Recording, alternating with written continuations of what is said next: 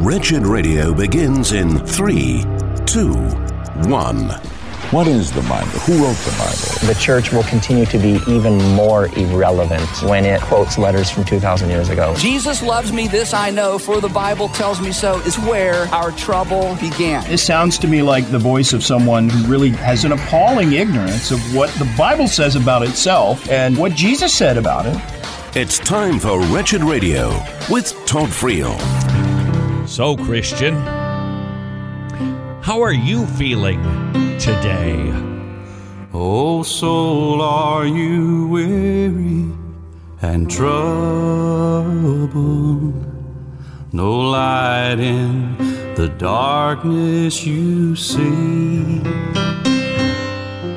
There's light for a look at the Savior,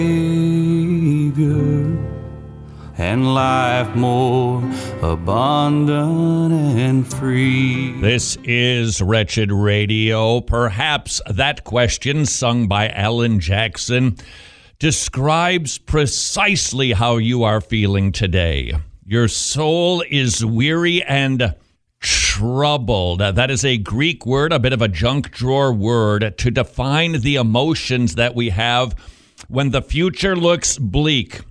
On the night Jesus was betrayed, he turned his attention off of himself onto the disciples and told them to not let their hearts be troubled. And then he gives a command, believe in God, believe also in me. That helps us to describe precisely what Jesus is talking about, and the command that you and I must obey to not let our hearts be troubled. Here's where things get a bit tricky, but only for a season. If you go back just a chapter, Jesus' heart was troubled. Go back a chapter before that in John chapter 12, his heart was troubled. Jesus, he demonstrates for us that there are troubles that can cause us to be heavy-hearted and to even perhaps be concerned about the future and a bad event coming. What were the things that troubled Jesus? His friend was going to betray him. It grieved him that a loved one was going to wound him deeply. His heart was heavy because he was going to the cross to face pain and death. It is okay to be troubled about an illness, pain, malady, or facing death. Jesus also demonstrated that it is okay to let your heart be troubled when a loved one dies, just like he did in John chapter 11 with the death of Lazarus. His heart was troubled. There are times when it is okay to be heavy, and yet Jesus, when he commands us in John 14:1 to not let our hearts be troubled, he gives us a command. And he describes the type of sinful troubling that you and I must be on the alert for when he tells the disciples, believe in God, believe also in me. He's telling them that if you have the worry, the concerns, the carking cares that feel hopeless, where it is so bleak, nothing but terror and bad is going to come out of this, there's no solution, there's no hope, life is lost if this event does not happen, then you're being a faithless worrier. It is not to suggest you're not saved, but it is to demonstrate that we are having a very little faith. Do you remember that phrase? Oh, you of little faith. Jesus uses it 4 times in the Gospel of Matthew. In Matthew chapter 6, on the Sermon on the Mount, you're worried about stuff. Remember, this is not being mindful of something coming down the pike and wanting to be prepared for it. That's fine. That's not sinful. It's nail-biting, faithless worrying that Jesus is after. Oh, you of little faith. And then in Matthew chapter 8, we see the disciples exhibiting a little faith when they panic in the boat. Jesus says to them, oh, you of little faith. It does not mean the disciples weren't believers. It meant that they were not believing well. They weren't believing rightly. They weren't believing in him. Remember John 14:1? Don't let your heart be troubled. Believe in God, believe also in me. There's the remedy for a troubled heart, believing in God. When we don't believe in God, we have a little faith. Or when we put our faith in a puny object ourselves, we have a little faith. Jesus repeats this lesson for the disciples repeatedly in the Gospel of Matthew. Peter is walking on water. He takes his eyes off of Jesus and he sinks. And Jesus says, "Oh, you of little faith." The disciples are in a panic. They had just seen Jesus feed thousands. They're out of bread again. And they wonder, what are we going to do? And Jesus says, "Oh, you of little faith. Don't you remember?" And in those two object lessons about having a little faith, I think that we have the remedy. How do you and I cope in a world that feels like it is crumbling right underneath our feet? And depending on which pontificator you listen to, whoa, this is going to get really ugly. This is not any sort of prognostication about whether or not persecution will be a 7, a 9.2. I don't know. But it does look like things are changing. To what extreme? Time alone will tell. Nobody on radio can tell you exactly how this is going to go down. But we can talk about how we live while perhaps it does. Is your soul weary and troubled? What is the solution? Well, we see it, first of all, with the disciples when they failed to be calm about the bread panic. Jesus said to them, "Don't you remember? Don't you remember? Look at the stuff that I did for these people. I've already done this. I've got this. Don't you remember?" And that's a key to not having your soul being troubled, to not exercising a little faith, believing that Jesus has done this before and he has got this. In the Old Testament, we see this regularly in the Psalms, don't we? God reminds the people and tells them, don't forget these things. Well, I think it's Psalm 1. It's in the 100s. Do you remember Og, king of Bashan? How you had victory over them? Remember that so that your heart isn't troubled. If you are perhaps fearful right now because of what the future might hold, remember who holds you. God is strong. God is mighty.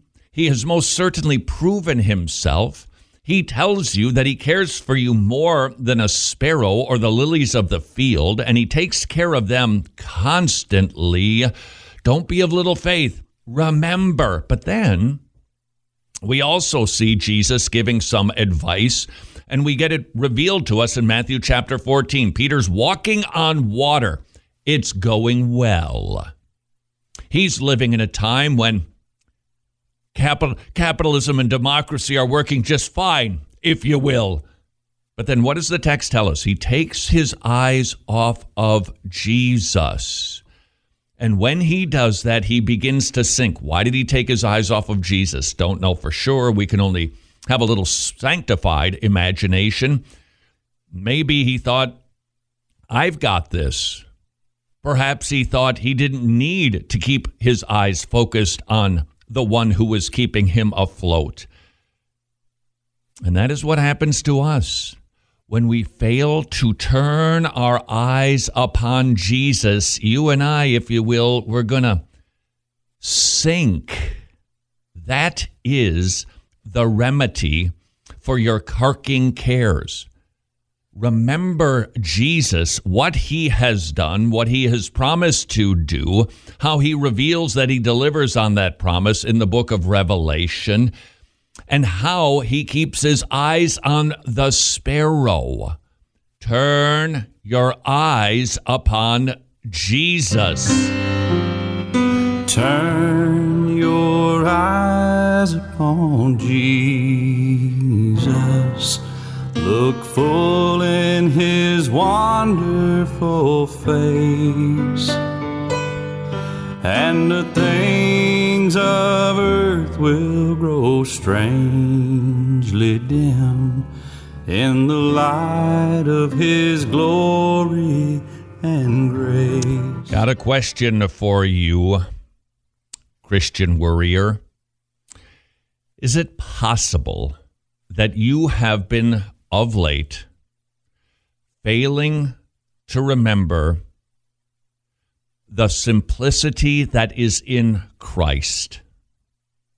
Is it possible that you have taken your Christian theology and you have so turned your eyes, with it or without it, into other spheres and sectors and realms of authority, and you've taken your eyes off of Jesus?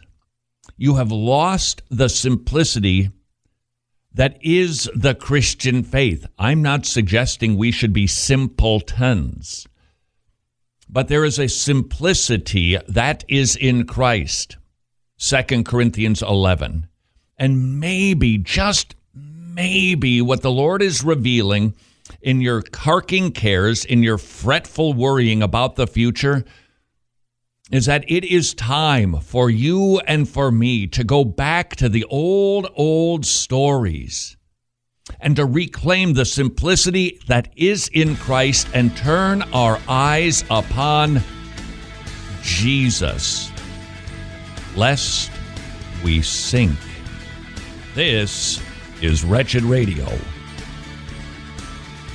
Like the Pointer Sisters, I am so excited and I just can't hide it. The Masters Academy International is embarking on a bold new program to distribute Bibles internationally. There are so many wretched people who love to give to ministries who are giving out Bibles, and the Masters Academy International is going to start doing just that in the Philippines, but they don't want to give out just any Bible to just anybody. They're going to give away John MacArthur study Bibles to Christians who cannot afford them in a local Bible teaching church. Can you imagine the impact? How much do you love your MacArthur study Bible? For $25, you could put a Bible into the hands of a believer in the Philippines. I'll do the math. It's not tricky. 4 Bibles, $100. Maybe you could commit to giving a Bible a month to a believer in the Philippines. Please visit wretched.org/Bible, wretched.org/Bible to join the Masters Academy International.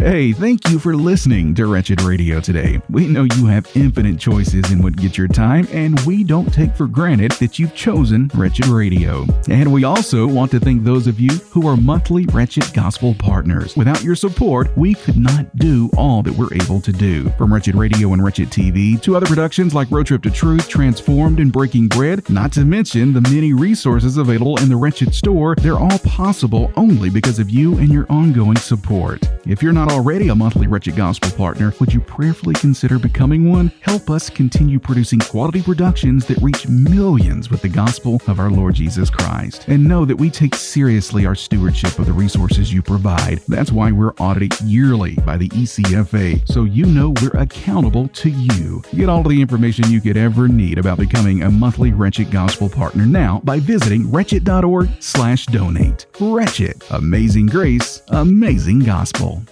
The war for life is not over. The war for life has just begun. Dan Steiner from preborn.org/wretched. Our partner clinic in Buffalo, New York was firebombed. A clinic in Longmont, Colorado also was burned. And so this is the essence of who we are as Christians. We war not against flesh and blood. The implication is that we are, in fact, at war, and we are. The war for life rages on, state by state, city by city, block by block, woman by woman. Would you please consider supporting preborn.org/wretched, providing free ultrasound, providing counseling, providing parental training, providing Similac, providing clothes, providing diapers, and offering them the good news of the gospel. We are at war for life. Please consider supporting preborn.org/wretched.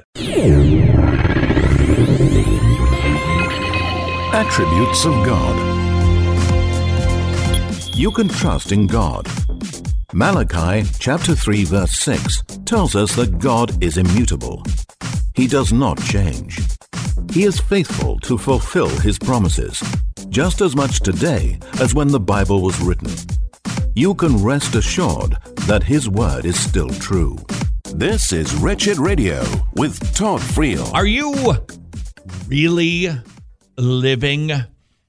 This is Wretched Radio. Question: if I asked you what it means to really live, to really have joy, to have perspective, to not be concerned about political events, to not be concerned about what's happening in Washington, D.C., what would it take for you to really live? I mean, really live. If anywhere in your fabric there's something that would provide for you comfort and joy, safety, security, peace, and rest that isn't Jesus, then you're not really living. According to the internet, because I studied the entire thing, there are a lot of Christians who are really, I think it goes past worry. It is they're terrified about the future. And I get it. This is different. This is a challenge. This is not what we expected. We're having conversations about our country that we didn't even dream about a decade or two ago. And perhaps you are one of the many, many Christians. This is not an uncommon malady, but it is a malady. And Jesus gives us instructions for getting over our fears. And I would like to take you to two verses that I think might surprise you. 2 Corinthians 11, a bit of a tricky section of Scripture in that Paul is being very sarcastic. It appears that there are really two different groups of people that are invading and infecting the Corinthian church. You had the Judaizers. They wanted to add to the law. And then you had the Greek Gnostics, the early form of Gnosticism, a dualism, a special knowledge group of people, high-minded, highfalutin. And they would judge a speaker based on how much money they received from their hearers, how rhetorically savvy they were, the big words that they used. And they were inside the church. And Paul is writing to the Corinthians to deal with these people. And he says this in 2 Corinthians 11. Oh, that you would bear with me in a little folly. So he's going to be sarcastic. Gives us permission to be sarcastic, too, if we do it rightly. And indeed, you do bear with me, for I am jealous for you with godly jealousy. Godly jealousy is okay. For I have betrothed you to one husband. This is the friend of the bridegroom in the first century. This was the one who was really responsible for helping the bride and groom. The friend of the bride was Neil Clark Warren, was eHarmony, if you will. Got the two matched up, and then while the betrothal year was taking place and the spouse, the male, was away, he made sure that the female was protected, remained pure, so that when they came together, when the bridegroom arrived, everything was ready, and they would celebrate. Paul puts himself in that position. I introduced you to the bridegroom, Jesus Christ, and I want to make sure that you're ready. And so I'm really, really jealous for you. You can hear his heart in this. For I have betrothed you to one husband, that I may present you a chaste virgin to Christ. Verse 3. But I fear, lest somehow, as the serpent deceived Eve by his craftiness, so your minds may be corrupted from the simplicity that is in Christ. I'm wondering if you and I have lost our simplicity that is in Christ. Want to be tricky that we don't whiplash into another ditch here. I'm not sure there's anybody who loves theology and really rich, deep sermons more than I do. And yet, I wonder if much of our preaching has lost some of its simplicity. I wonder if, for those of us who tend to be more conservative biblicists, we have perhaps been enjoying so much about the Bible that we've lost our simplicity in Christ, the old story. Just the very basic stuff. I have a confession to make. I am sick and tired of hearing about how wonderful the gospel is. I'm tired of it for two reasons. Number one, nobody's actually preaching it. They just tell us how wonderful the gospel is, but I never hear how wonderful the gospel is. Second, I don't worship the gospel. I am a slave to King Jesus Christ. It is Jesus that our eyes need to be fixed on, the author and finisher of our faith. Don't just talk about the gospel, the gospel, the gospel. Everything is gospel-only these days, gospel-licious. It's gospel magnificent. Don't you love the gospel? Actually, I love Jesus. That's who I love, and that is who I want to hear about.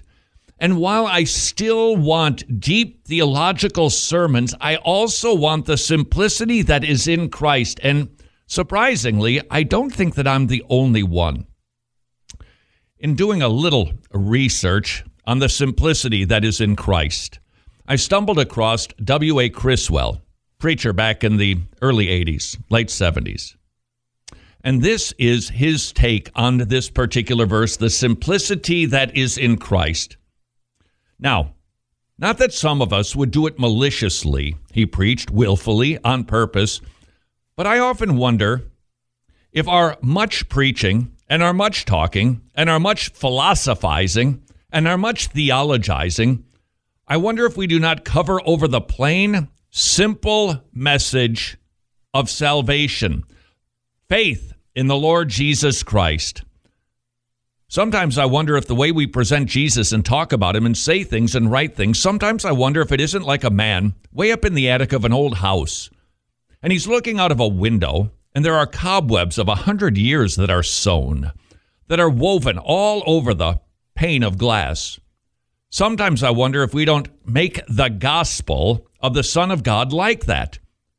So covered it over with our philosophizing, our theologizing, our explanations, our extenuations, our preaching, and our sermons until a man can hardly find the pain.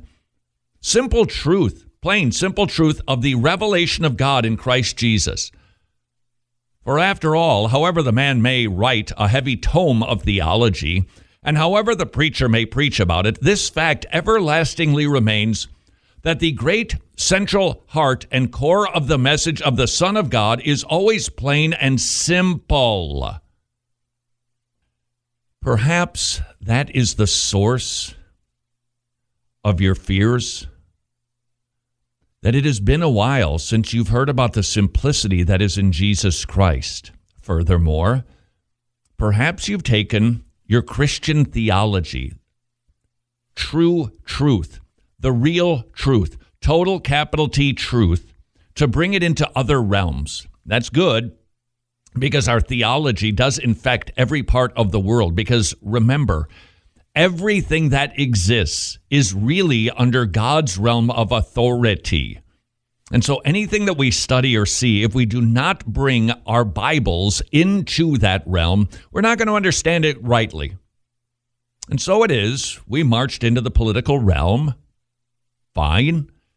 But maybe, just maybe, in doing so, we've gotten consumed with the subject, and we've perhaps even gotten rather high-minded with our theology to apply it to the realm of civil authority, and it's distracted us from the simplicity that is in Christ, and perhaps with that, we have fallen victim, as many do and have, all the way back to the Old Testament, of relying on the government to take care of us.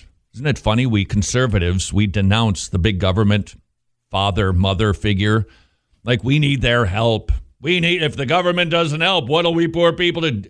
And we lament, don't tell us what to do, government. And yet, perhaps you and I, by spending so much time in that realm, not turning our eyes to Jesus, but turning our eyes to Washington, D.C., have grown to depend on the government to make sure that we're safe. And when it doesn't appear that the right people are in office, we are fearful. Either way, is it possible that we have lost the simplicity that is in Christ? Just reading our Gospels, not only we don't want to fall in another ditch, because as soon as all you do is we just talk about Jesus, so everything has to be about Jesus. Well, no, then you get weird that way too. There are other ologies to study. My point is there is a simplicity in Christ. 1 Thessalonians 3. Paul says something shocking. Now we really live. What was it that caused him to really live? Was it an election of a better emperor? No, it was not. Was it the economy? No. He said to the Thessalonians, you're under persecution. You stand strong. You keep the faith. And now we really live. The knowledge that fellow believers that he had introduced to Jesus Christ, if they stay faithful, that causes him to go, yeah, now we really live. Why? Because the Apostle Paul kept the simplicity that is in Christ, and he kept turning his eyes upon Jesus and looking long in his wonderful face. That is how we really live. This is Wretched Radio.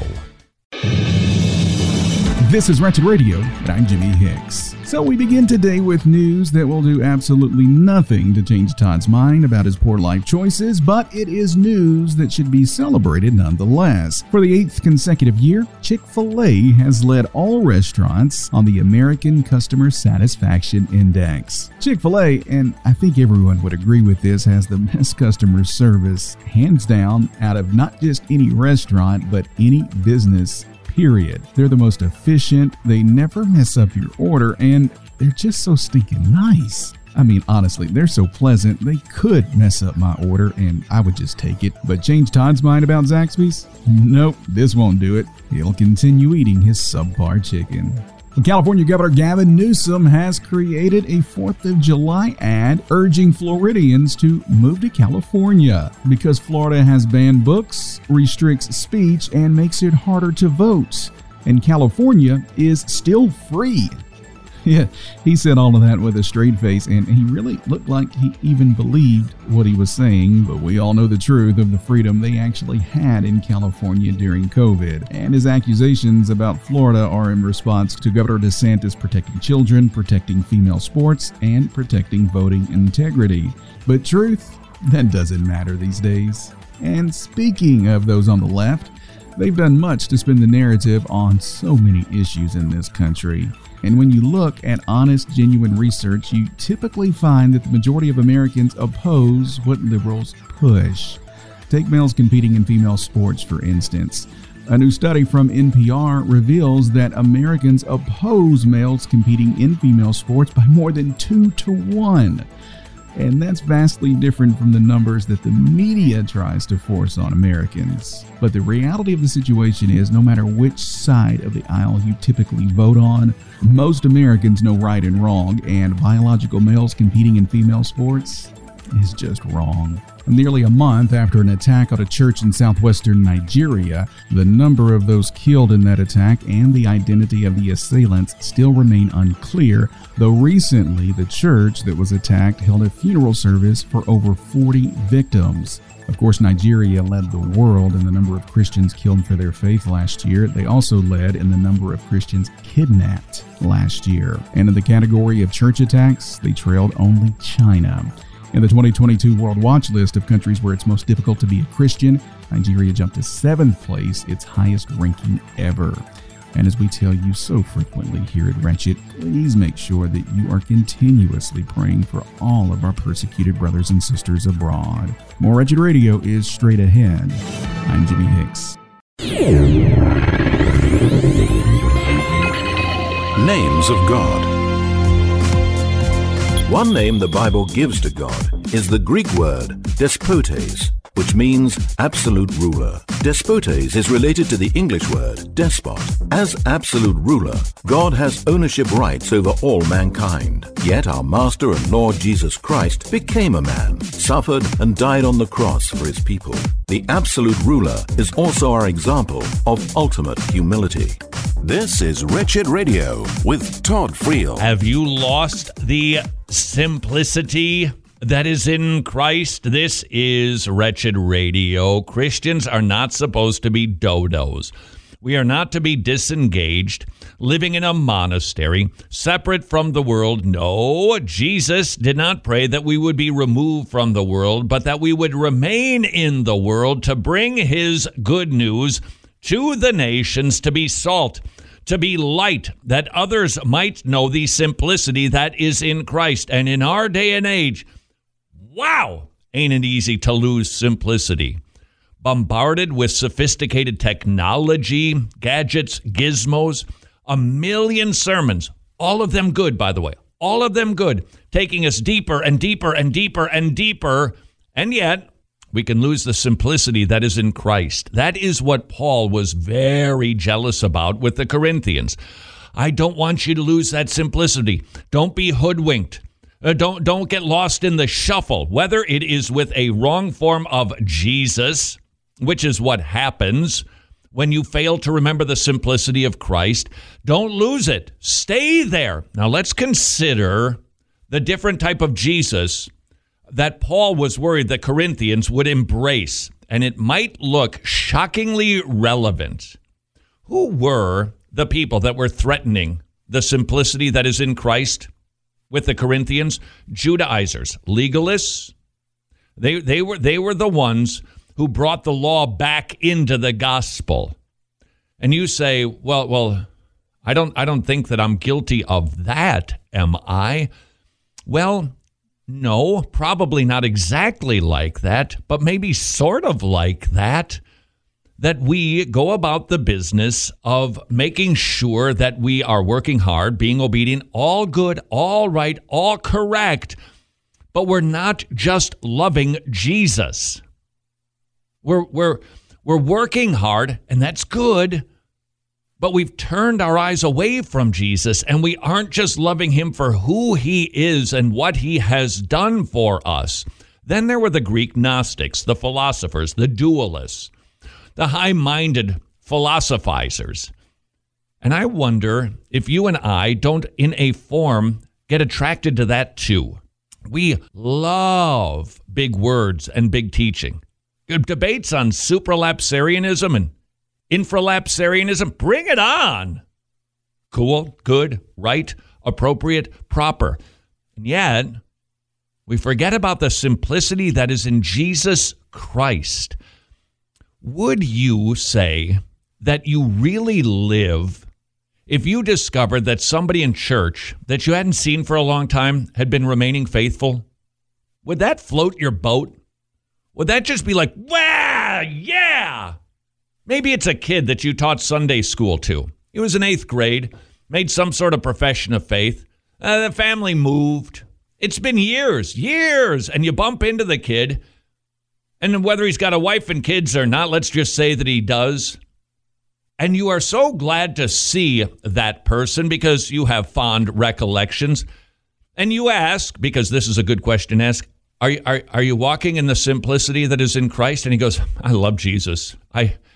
Man, what you taught me, it just set my feet on the path, and he's kept me walking. He's been a lamp. He's been a light for me, and I'm walking with Jesus. Would you just be thrilled? I mean, like totally pumped up. That's what Paul was like when he talks about the Thessalonians. If you keep the faith, well, now I'm really going to live. Now I'm really living because I know that you're walking in the truth. That was his, yeah. Why? Was Paul aware of what was going on in politics? I think as aware as he could be in the first century. Did he know what was happening with the economy? Of course. He had coins. He had to pay money for trips and travel, lodging, food, clothing, shelter, all of it. He knew what was going on. Did he understand the zeitgeist? Yeah, he did. He didn't just go to podunk places. He went to major metropolitan areas. And he was aware of what was going on. And yet, when he told the Thessalonians, if you stay in the faith, now I really live. Why? Because that was his everything. Let me imagine with you just for a moment. I go to the newspaper. Here I am. This is the newspaper. Oh, wow. Look at this. Oh, wow. Okay, the country of Fluffnarbia, it looks like they just had an election and a really bad dude just took over in Fluffnarbia. How would you feel? You'd go, well, first of all, I'm not exactly sure where Fluffnarbia is, But that's a bummer. And then away you'd go. Off to your day. But here, a really bad dude gets elected and we are in a panic. Now, let's make sure that we don't fall in a ditch of just pretending nothing bad could possibly happen. That is wrong too. I just see the ditch whiplash constantly in Christianity. We're aware of this stuff. We know who's been elected, but we get consumed by it. You didn't in Fluff-Narbia. Why? Because it was like, well, it didn't affect me. But when it affects us, then all of a sudden it can become all-consuming because it threatens us. Now, just imagine if we could transport Paul from the first century to today. Do you think that he would be terrified of what's going on? Or might he bump into somebody who has remained in the faith, and would he have the same attitude that he did with the Thessalonians? Now he's really living. What was perhaps the difference between Paul and you and me? I think it's his focus. I think it was what his passion was, to see the church of Jesus Christ built, that kingdom, that spiritual kingdom, grown. And so it was when his churches held fast. He was just thrilled because that was his priority. Now, interestingly, Paul didn't just preach the gospel. Paul also worked in the marketplace because he had to provide for himself, or at least he chose to provide for himself because he didn't want to be a burden to different churches. Sometimes he did, sometimes he didn't. So Paul was working in the world. We can work in the world. You and I can have families. We can raise our kids. We can do all of the things that Paul did. And yet, maybe the difference is he really lived because his priority remained the simplicity that is in Christ. When he came preaching to the Corinthians, what did he preach? Nothing but pneumatology, ecclesiology, soteriology. No, nothing but Christ and him crucified. Now, that does not mean for a second Paul had no interest in those other ologies, clearly because he wrote about them. And you and I don't want to become kind of weird, geeky, out of balance Christians. We continue to study all of the stuff that we study. It is good and it is right. And we need that. If all we say, okay, all we're just going to do is we're just going to focus on Jesus and nothing else, hold on, then we've not understood simplicity that is in Christ. Well, the message is simple, the foundation and the basics are simple, and yet there are other things involved, like the Trinity. So that is a part of what is in Christ too. We don't abandon those things, because let's say that we did and we never study the Holy Spirit. I promise you, you're going to become a legalist, lickety-split.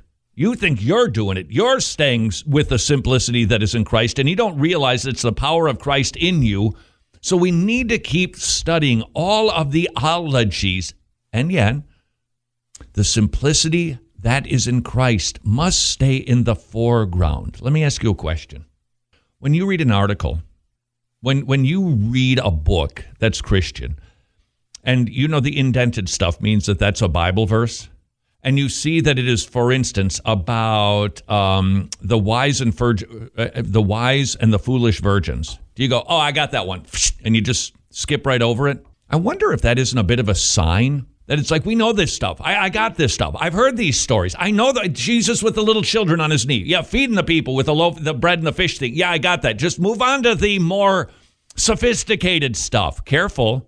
You don't want to lose the sophisticated stuff, but you don't want to lose the simplicity that is in Christ. Furthermore, the simple lifestyle that is in Christ, the business that we are to be about, the things that we are to enjoy, not as monks, not enjoying the every perfect and good gift that comes from the Father of lights. No, but we want to make sure that we don't lose sight of the simplicity that is in Christ. And I'm just wondering, for me, And maybe for you, if that's why we currently have a bit of the heebie-jeebies, we've taken our eyes off of the Savior just too much. We've perhaps taken the old stories for granted. Maybe, so that you and I can really live. It is time for us to let these tough times point us back to the simplicity that is in Christ. This is Wretched Radio. So there you are on your Googler machine trying to find a restaurant. What do you look for? Ratings and reviews. If it gets lots of stars, positive reviews, chances are pretty good you're going to go there. Question, would you be inclined to go to a restaurant that had a 98% approval rating and rave reviews? I suspect you would. Metashare, affordable biblical health sharing, has a 98% approval rating. 400,000 members strong, sharing one another's health care bills, saving billions of dollars over the years, saving families on average $500 a month. And 98% of the members of Metashare give it a hearty thumbs up. I encourage you to call them and see if Metashare is right for you and your family. 1-844-34-BIBLE. 1-844-34-BIBLE for Metashare.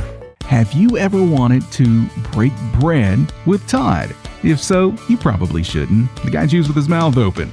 But let me tell you about our newest production here at Wretched. It's called Breaking Bread, and Todd sits down with a special guest each quarter to discuss pertinent issues Christians are facing. Guests like Phil Johnson, Daryl Harrison, Steve Lawson, Justin Peters, Ray Comfort, Tim Challies, and others. Those guys were selfless, and they sacrificed themselves for you. They sat down and broke bread with Todd, so you don't have to. You'll be able to view a brand new Breaking Bread each quarter totally free on the Wretched YouTube channel. Hear topics like racism, aging and dying well, shepherding a child's heart, the fear of evangelism, how not to be a discernment jerk, and more were all discussed on Breaking Bread, which is another production made possible by our gospel partners. To learn more about becoming a Wretched Gospel partner, just visit wretched.org/donate, and to learn more about Breaking Bread, visit wretched.org/breaking bread. Thanks to our partners, we were able to create channels of food supplies from neighboring countries of Moldova and Romania. Over 45 tons of non-perishable food supplies were brought in and delivered to thousands of people across small towns and cities that suffered from the war. That is our dear brother Max from the Tomorrow Clubs in Ukraine, continuing to preach the gospel, opening up kids' clubs where they can, and because of the war, providing resources, providing food and shelter and prayer, and of course, the gospel to people who are in need. If you have never considered supporting Tomorrow Clubs, this might be the right time. You are needed in Ukraine. Tomorrow Clubs will do the work. They will take care of the distribution. They just need the resources. Would you please consider providing them? tomorrowclubs.org/wretched. Important dates in Christian history. 325 AD. The Council of Nicaea was called to address debates perplexing the Church, primarily concerning the nature of Jesus. The Nicene Creed was drafted and is still one of the standards of orthodoxy among Christians. This is Wretched Radio with Todd Friel. Story time, followed by story time. Todd, you know we have plurals. This is Wretched Radio. For the church in ancient Israel, when a man and a woman were to be married, they first were bound by a year-long betrothal, during which the husband and wife were legally joined. But the marriage was not consummated. Everyone knew when the year was up, the groom would, with much fanfare, return to the bride's home and take her with him to the house he had prepared for her. No one knew when the groom would return. It was his father who gave the go-ahead. And while the bride waited, she readied herself. She kept her bags packed and her lamp ready to go with an ample supply of oil. Unpreparedness would have implied complacency and lack of honor to the groom. For the couple, the betrothal year was spent in joyous and eager anticipation. That's a fact. That was the marriage custom in first century Israel. And that is the bridal paradigm that Jesus used to describe himself and his bride, the church. He has gone away for a year, but he is going to return at the Father's good pleasure when everything has been made ready. What needs to be made ready? That every single person God desires to save gets saved. That would be your 2 Peter 3, Rexella. That Jesus is saving souls until the Father says, that is everyone that I have given to you. Then he is going to return with the blast of a trumpet to gather together the bride of Christ, to be presented as a gift to the bridegroom, the Lord Jesus Christ, where we will go to live in the Father's house and enjoy him forever and ever. That's the marriage paradigm. When the end times, it is shockingly similar to what happened in first century Israel marriage. Oh, which came first? God's plan. And then he made sure that marriage looked like it so that people could get it. God didn't use marriage as an institution to go, you see, it's sort of like that. No. He concocted marriage so that it resembles the reality of Jesus Christ gathering together his bride. We are the bride of Christ. And that brings us to another story about the 10 virgins. Matthew chapter 25. You know it. Some of them kept their lamps trimmed. They were ready. They were waiting. He's coming back. He's coming. Keep the light burning because it's dishonoring to him if we're not ready. 5 of them, lazy, didn't, ran out of oil, didn't take the time to replenish it. And guess what? The bridegroom returns, and he is not pleased with those who have not kept their lamps lit. The lamp, if you will, that's the external stuff that we do, the lamp itself.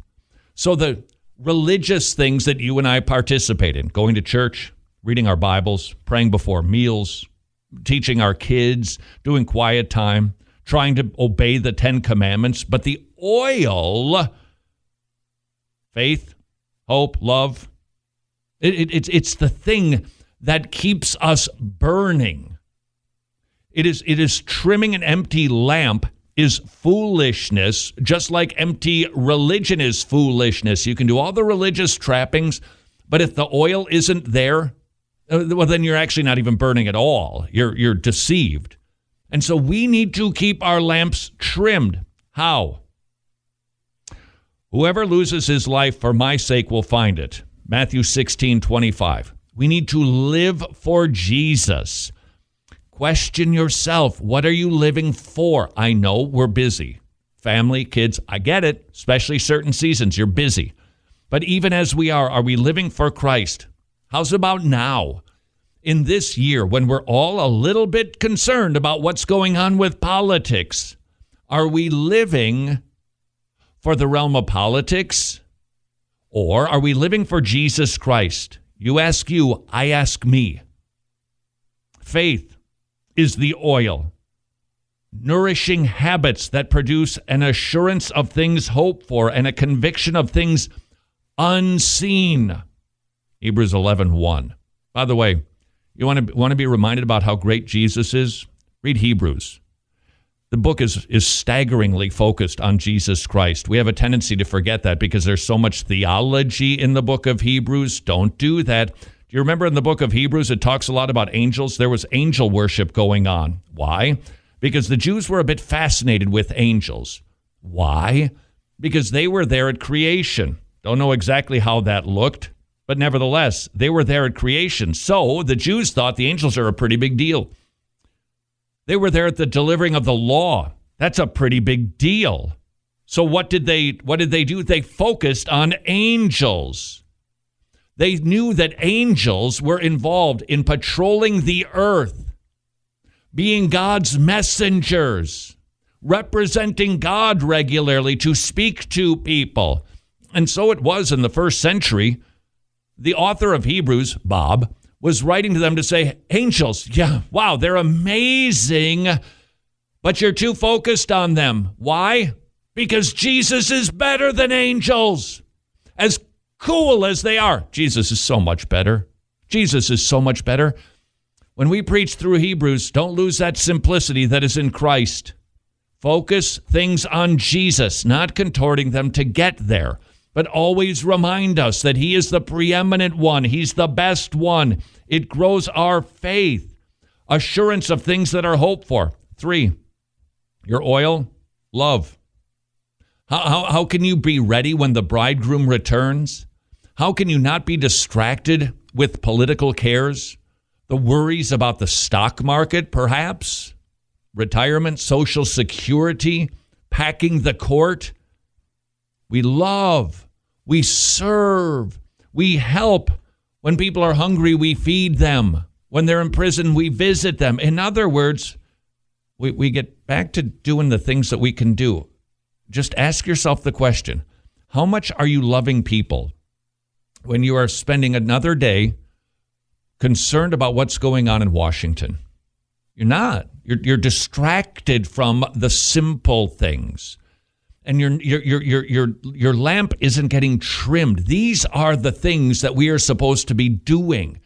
Before Jesus comes back, we should be studying him, thinking about him, longing for him like the bride would long for the bridegroom, keeping the light ready, because sometimes the bridegroom would return in the middle of the night, wanting to be ready. I have not forgot thinking about you. I'm not distracted.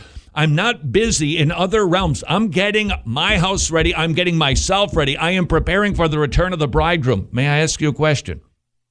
How have you been treating church lately? It's really tricky. You've got to be careful. The blessings of having a lot of sermons on the internet, podcasts, cool, all that stuff, rock on. But do you love the local assembling of the saints? Love it. Is it kind of a centerpiece of your life? Do you just do it? Or do you love being there so you can love with other believers, so that you can talk about the faith, so that you can be living with other people who are living for Jesus Christ? If you're fretful and worried these days, ask yourself, your attitude toward the church might be the cause, or at least a cause of it.